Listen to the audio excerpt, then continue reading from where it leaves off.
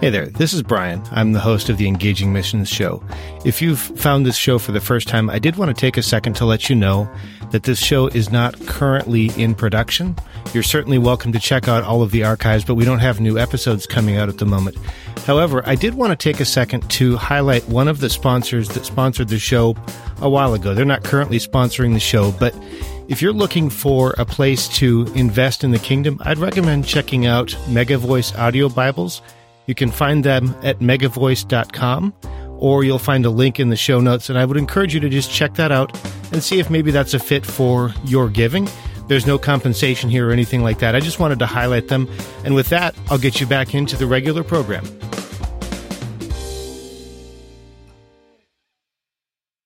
You're listening to the Engaging Missions Radio Show, Episode 36 with Anthony Petrillo. Welcome to the Engaging Missions Radio Show. If you care about missions, this is the place for you. Whether you're actively involved in ministry and missions, are considering missions, or serve God in the marketplace with a heart for God's kingdom, you're in the right place. Join us each week for inspiration, encouragement, resources, and so much more as we delight in the things that God is doing all around the world. Okay, I have a special treat for you today. I have Anthony Petrillo back on the line today. He lives here in the U.S. and commutes thousands of miles in his work with 10-3, the Transformational Education Network. You might remember him from episode number 33, just a couple weeks ago.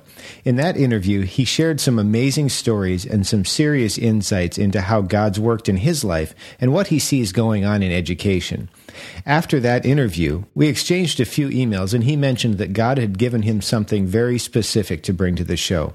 After hearing a little bit of the direction God had given him, I can truly say that I am delighted to have him back on the show. We're going to keep with the interview format today, but the questions we're going to ask will be completely different from the rest of our shows. Anthony, welcome back to the show. Thank you, Brian. So, Anthony, in the last actually more than 30 interviews, I've asked some questions designed to encourage people who are called into the marketplace. Many of the answers have centered around the ideas that everything has the potential to be sacred. Further, they often point out that whatever God calls us to is eternally valuable. Can you share your perspective on this? Yes, Brian. I'm really glad you gave me a chance to come back to that question, because for the first time for the interviews, as I prayed through your questions before we actually spoke, that one really stuck out for me, and yet I missed ever really addressing it last time. So I'm really happy to address it again. The reason it spoke to me so much is because I am a normal marketplace person, and you're typical, and it's hard to put typical around a missionary, but something happened in the middle of the 20th century and then the later half of the 20th century that really shifted missions. And it was when governments, particularly in Africa, this is pretty general, but let me focus on Africa, where I work. Governments stopped us from doing certain things. One of them was education, and education was taken away from the church and the missions, and a lot of our other jobs were taken away, so we really couldn't be basically part of the society anymore. And so this idea of a church planner came up, and it really shifted the focus of missions. And at the end of the 20th century, it's just coming back to the idea that no matter what you do, you can be a missionary, and you can go in there and be part of the society, which is really wonderful because it gives us the opportunity to, mingle with the people, and it makes sense. It made sense to them that I was a teacher of computers. I was a teacher like other teachers. Another guy might go in and teach diesel mechanics, and it made sense, and you could be part of the society. And so that's coming back as like in Africa, where they've asked the church and missions to, again, do education. But because I was just a normal guy and went and was not a quote-unquote church planner, though I was right on the cutting edge and meeting Muslims that others wouldn't get a chance to because of my gifts and skills that God had given me, I was like you are here, people here. I was in the marketplace, and I was sharing the gospel. And for all of us, that's a wonderful opportunity about wherever we are the light of the world. It blows me away that Jesus says, you are the light of the world, but we are the light of the world. And if we do, as St. Francis says, preach the gospel always, and if necessary, use words, we can touch people no matter what we're doing, wherever we are in the world. And we don't get this idea that there's missionary versus, Christian. All of us are Christians, and all of us are to be sharing the gospel. And the significant thing of a missionary is they are sent out by the church to different places to reach out and spread the gospel. And that's how they're different than us. But their jobs typically are the same. Get into society, get involved with them. Maybe if you're a preacher, eventually when churches start coming to life, then the preacher then has a position in society and things go forward. But all of us in our marketplace, the key item is not where we are, but who we love, who we walk with. And the more we walk with the Lord, the more we let Romans 12:1 happen in our lives, we become a sacrifice by the renewing of our mind and the transforming of our lives. We are a light no matter where we are. So be in the marketplace and be a Christian. And if you want to think of yourself as a missionary, that's okay too, but when we start mixing words, it gets difficult, and Brian will really get upset with me if I go off into how words get all polluted, but if we should use our words carefully. I won't get upset with you. I was wondering, one of the things that you had sent in your email was around the framework or the concept of a Venn diagram as opposed to a two-dimensional paradigm. Can you share a little bit about how that relates to this? A Venn diagram is something we all had to learn in math. And the situation is you got these circles, and sometimes circles overlap and sometimes they don't. And in this case, the reason the Christian versus a missionary is a Venn diagram is the big circle is all of us. We're all Christians. And then the little circle is some people are called to be missionaries. They're not significantly different than us at all. If they're true Christian, they're walking with Christ. The light is shining through them. The difference is the church has said, there's a place that we need to share the gospel, send these people. And we've seen that process through history, all through the church history. A friend of mine says it's very much like a strawberry plant where one year the strawberry plant produces fruit and then sends out runners. The next year the farmer comes by, pulls out that mother plant because it's not producing fruit anymore, and the fruit is being where the runners are. So with Germany, in the whole Protestant Reformation and so forth, and then the churches went out, missionaries went out to England. From England they went to the United States. From the United States they went to China and Africa, and now from Africa and China they're going around the world again. And God's kingdom's like that, and it's seeing places where the gospel needs to be preached, which for our audience here in America, we should expect God sending a lot of people from Africa to America because the church desperately needs missionaries. And that's why this whole thing about what can you do in the marketplace is so significant, because the light definitely needs to be shining here back in America. In the past, in some of our interviews, we've talked about first steps that people can take, and we've talked about opportunities to minister to neighbors and, how people would begin if they were entering into a new society. And we've talked about some frameworks for growth, things like that. But I know that there's something deeper that you wanted to touch on that relates to transformation and specifically relates to Romans 12. Can you share with us what the Lord impressed on you while you were praying?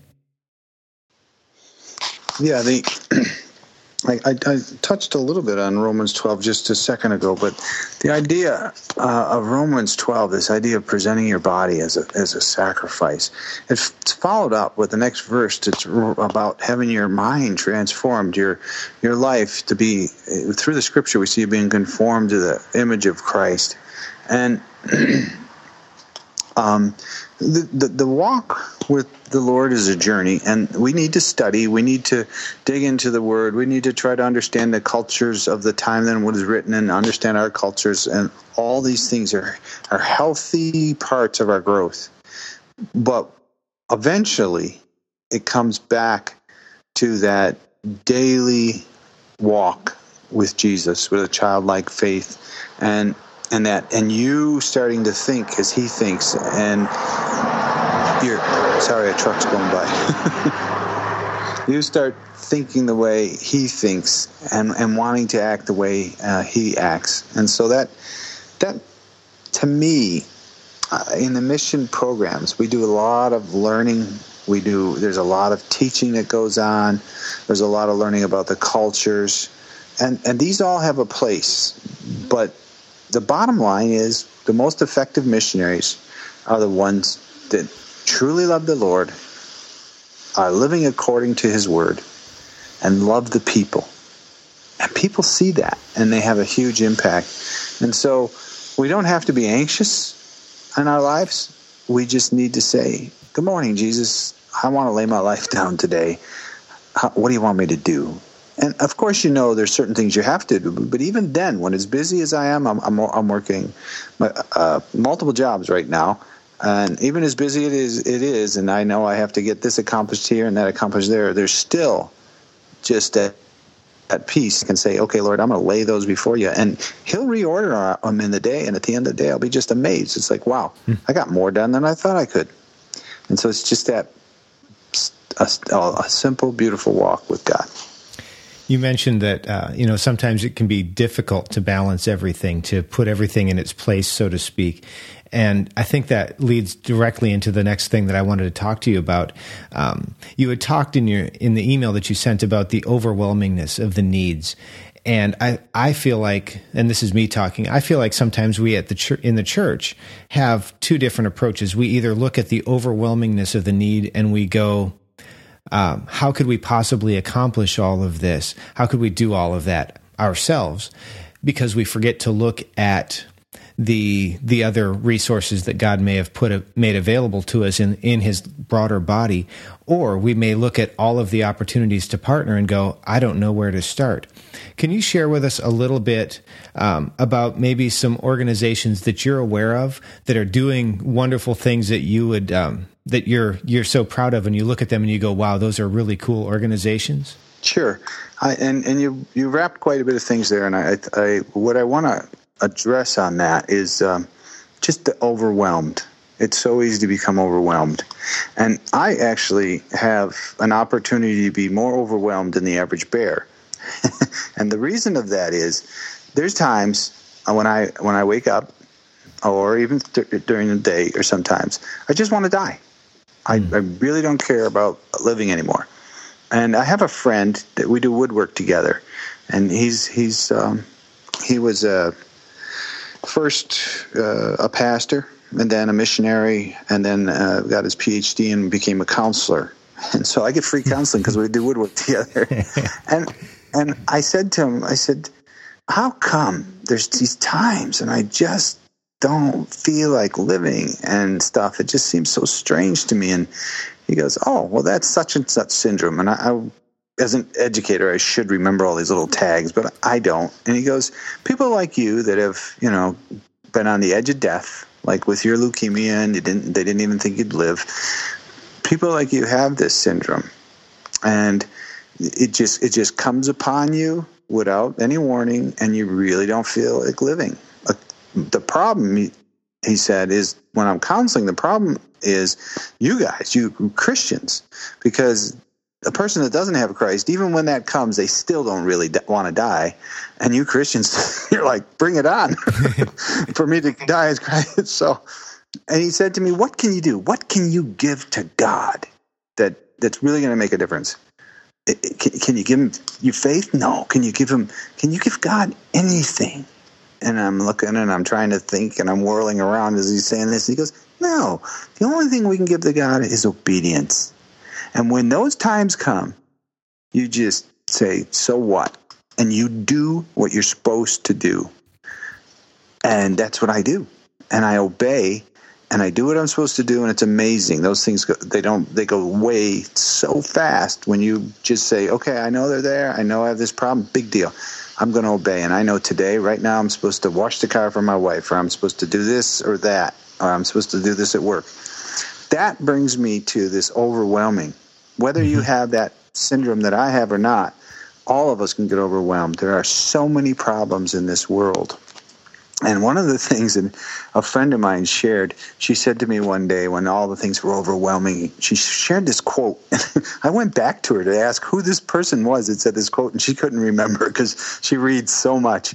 But this famous lady speaker of faith, a lady of faith, talks about the war and the sex trading and problem.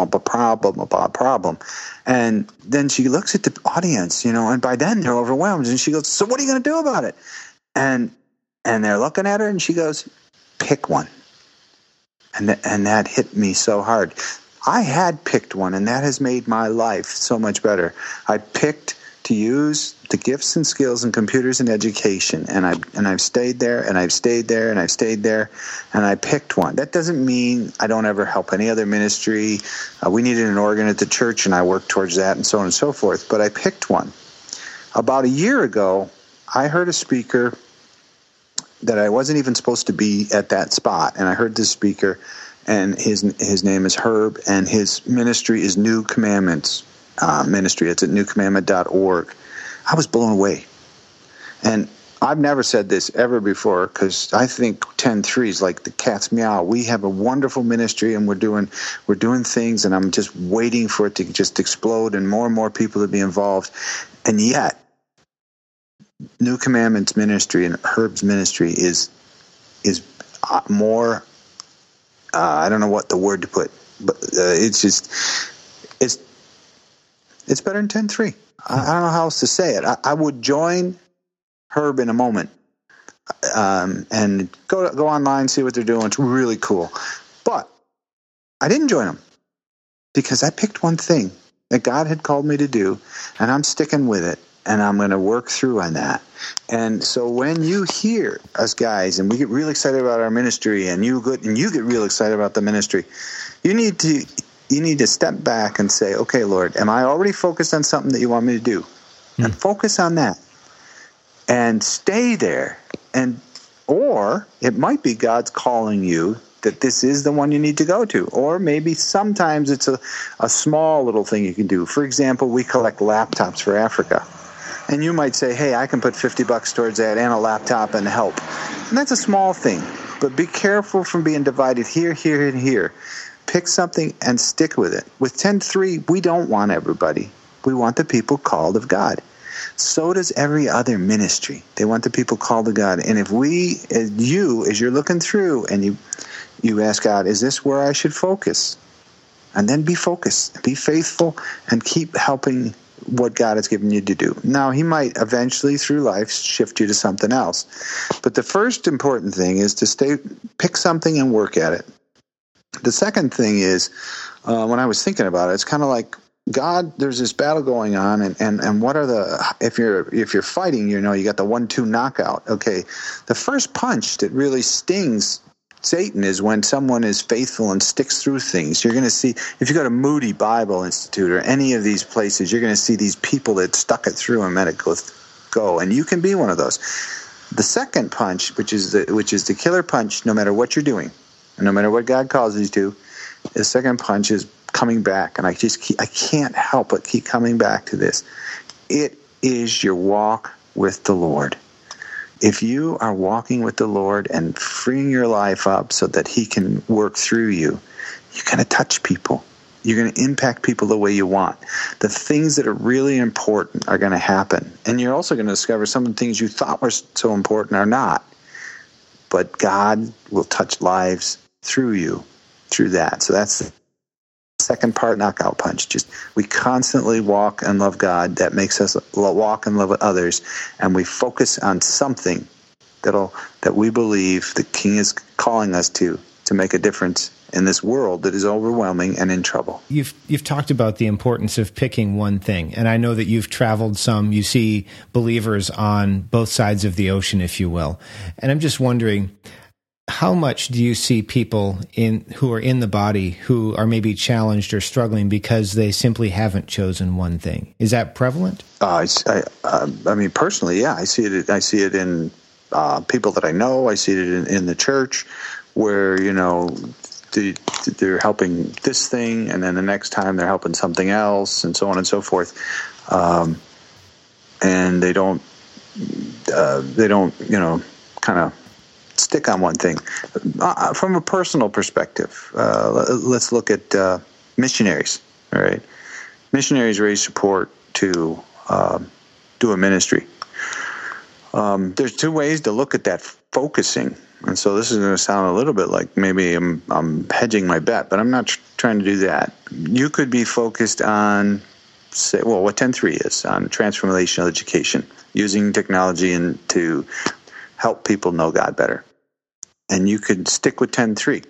Or you can pick a missionary that you're going to support if that's the thing that God calls you to do. Mm-hmm. And you support that missionary through the different things God has them doing. And so, for example, me, I've never lost focus, but I've had a lot of different places where I've done it. I've worked in Nigeria. I've worked in Senegal. Right now I'm working out of the United States. And a portion of my support team has just, stuck with Anthony is still on the same thing, even though it's moving here, moving there. Mm-hmm. And they've made that commitment. And that means a lot to me. Yeah. But I don't want it to become this personal, please, support this missionary, because that's not the issue. Right. The issue is you got so much. You only have. Oh, here's something strange I tell people. I don't ask people. How do I put this? Let's put it a different way. People only have so much money, and you're wise to focus your money on accomplishing the most you can with it. All right. Mm-hmm. Well, what people forget is they only have so much time. Right. And so, this person asking you for prayer, that person asking for prayer, that person asking for prayer. You can't pray for everybody. So you focus your prayers too. David Wells, in his book No Place for Truth, I believe it is, he makes the point that back in the 1800s, your prayers were pretty focused because you didn't know about everything that was going on in the world. Right. And now we know about everything going on everywhere in the world, so we've got prayers that are just kind of flying every which way. And so I encourage people to focus on their prayers someplace, their finances someplace, their heart, their efforts in a particular direction. So did that answer your question? Yeah, and it actually speaks to a place that my wife and I are at. The church, this isn't to raise up our church or anything, but the church that we're a part of over the last couple of years has sent out something like 6 or 7 missionaries with different organizations. And I know all of these people. I know them personally. I love them. And it's so hard to choose who are we going to support financially? Who are we going to pray with? Who are we going to spend time reading their newsletter? Because 6 or 7, we can probably kind of keep up with that and kind of offer some level of support to a few of them, maybe not all of them. But I expect to see that number grow. And eventually it is going to get to the point where I suspect we will not be able to keep track of the missionaries that we have everywhere on a personal level. Now, I'm not saying that our missions pastor can't or that our church can't keep track of them, but we personally, knowing these people, it's hard to go, which one should I connect with? And I think, at least my experience has been like that. I look at the work that an organization like Compassion is doing, or an organization like that, and there are multiple organizations doing that kind of thing. How do I choose which one? Of course, I don't know of a lot of organizations doing something like 10.3. I would think that you're probably fairly unique, but at the same time, it's a tough question. How do you choose? And the only thing I can come back to is having to listen to the Father, having to listen to the Holy Spirit Absolutely. Speaking to us. And then the hard part of that is knowing how to say no in a way that builds people up and doesn't shut them out. Do you have any insight on that? Yeah, let me answer that second. The first thing you need that's pretty helpful is there was a research done on how many friends you can have, and they defined friend, and it was a reasonable amount of relationship. And they discovered, I forget the number, maybe 120 or 95 or some number like that. That was what the brain can handle. Then after Facebook, they wanted, and then Facebook had been running for a while, and people had lists of thousands of friends and stuff, and so they wanted to look and see if maybe the brain changed, and they, now they could handle more. And the research showed that there was no change. Okay, one of the things that you have to watch with technology is, and the social media and so on and so forth, is there's just this dividing to make it everything less and less value, and you just getting spread thinner and thinner and thinner, and so there's not a value to the stuff that's going on. Young kids are getting so much information, the information overload and stuff, that the brain just isn't processing it right. And so we as Christians, we need to be a little bit like the Amish and purposefully look at technology and say, this is helpful for me growing closer to the Lord and closer to my family and advancing the kingdom, and this is not. And that comes back to just this particular question of, how do I pick and choose with these people and these ministries and so on and so forth? And the question is this: do you believe that if they are called of God, God can provide for them? Yeah. And if you believe that, the next question becomes, are you the answer for everybody? Yeah. And that is where we struggle the most. We struggle with the fact that we are not the Christ. Right. And when we stop thinking we are the answer for everybody, we are the Christ, and we start turning to Christ and saying, Lord, here's these people, they're doing some awesome things, and it's really wonderful. I'm so excited, but I need to know from you. You know where I am, you know where I've already committed. Am I supposed to move into there or not? I know you'll take care of them. Am I part of that? Right. And that's where it comes back. And when we can release the fact that we are not the answer, there's a lot of freedom. Wow. Anthony, thank you for sharing that. I can honestly say I would like for just about everyone I'd like for everybody that I know to hear that, especially the believers who are struggling with this kind of thing. It means a lot coming from somebody like you who leads an organization, who's been a missionary and yet operated in the marketplace for years and years and years, to hear that coming from such a deep place of perspective. We have just a couple minutes left. I do need to get off the line in about 2 or 3 minutes just to go help my wife, because she's been kind enough to watch the kids while we've been recording this. If you had just one last thing that you'd like to share with our audience, what would that be? Now, I think I'm a broken record, but it's just enjoy your walk with Jesus. It's just that daily walk, and it's not complex. And you don't ever have to feel like you have to be a champion. Like yesterday, I woke up early in the morning and I had a wonderful quiet time. Other days, my quiet time's not so good. But I just still turn to Jesus and say, it's a crazy day and I want to do it with you, but I don't have time to just, sit down and read a bunch. And I have a particular place where I read through the scripture, and I just ask, Lord, can you help me meditate on that through the day? And then just enjoy that walk, and that's what changes us all.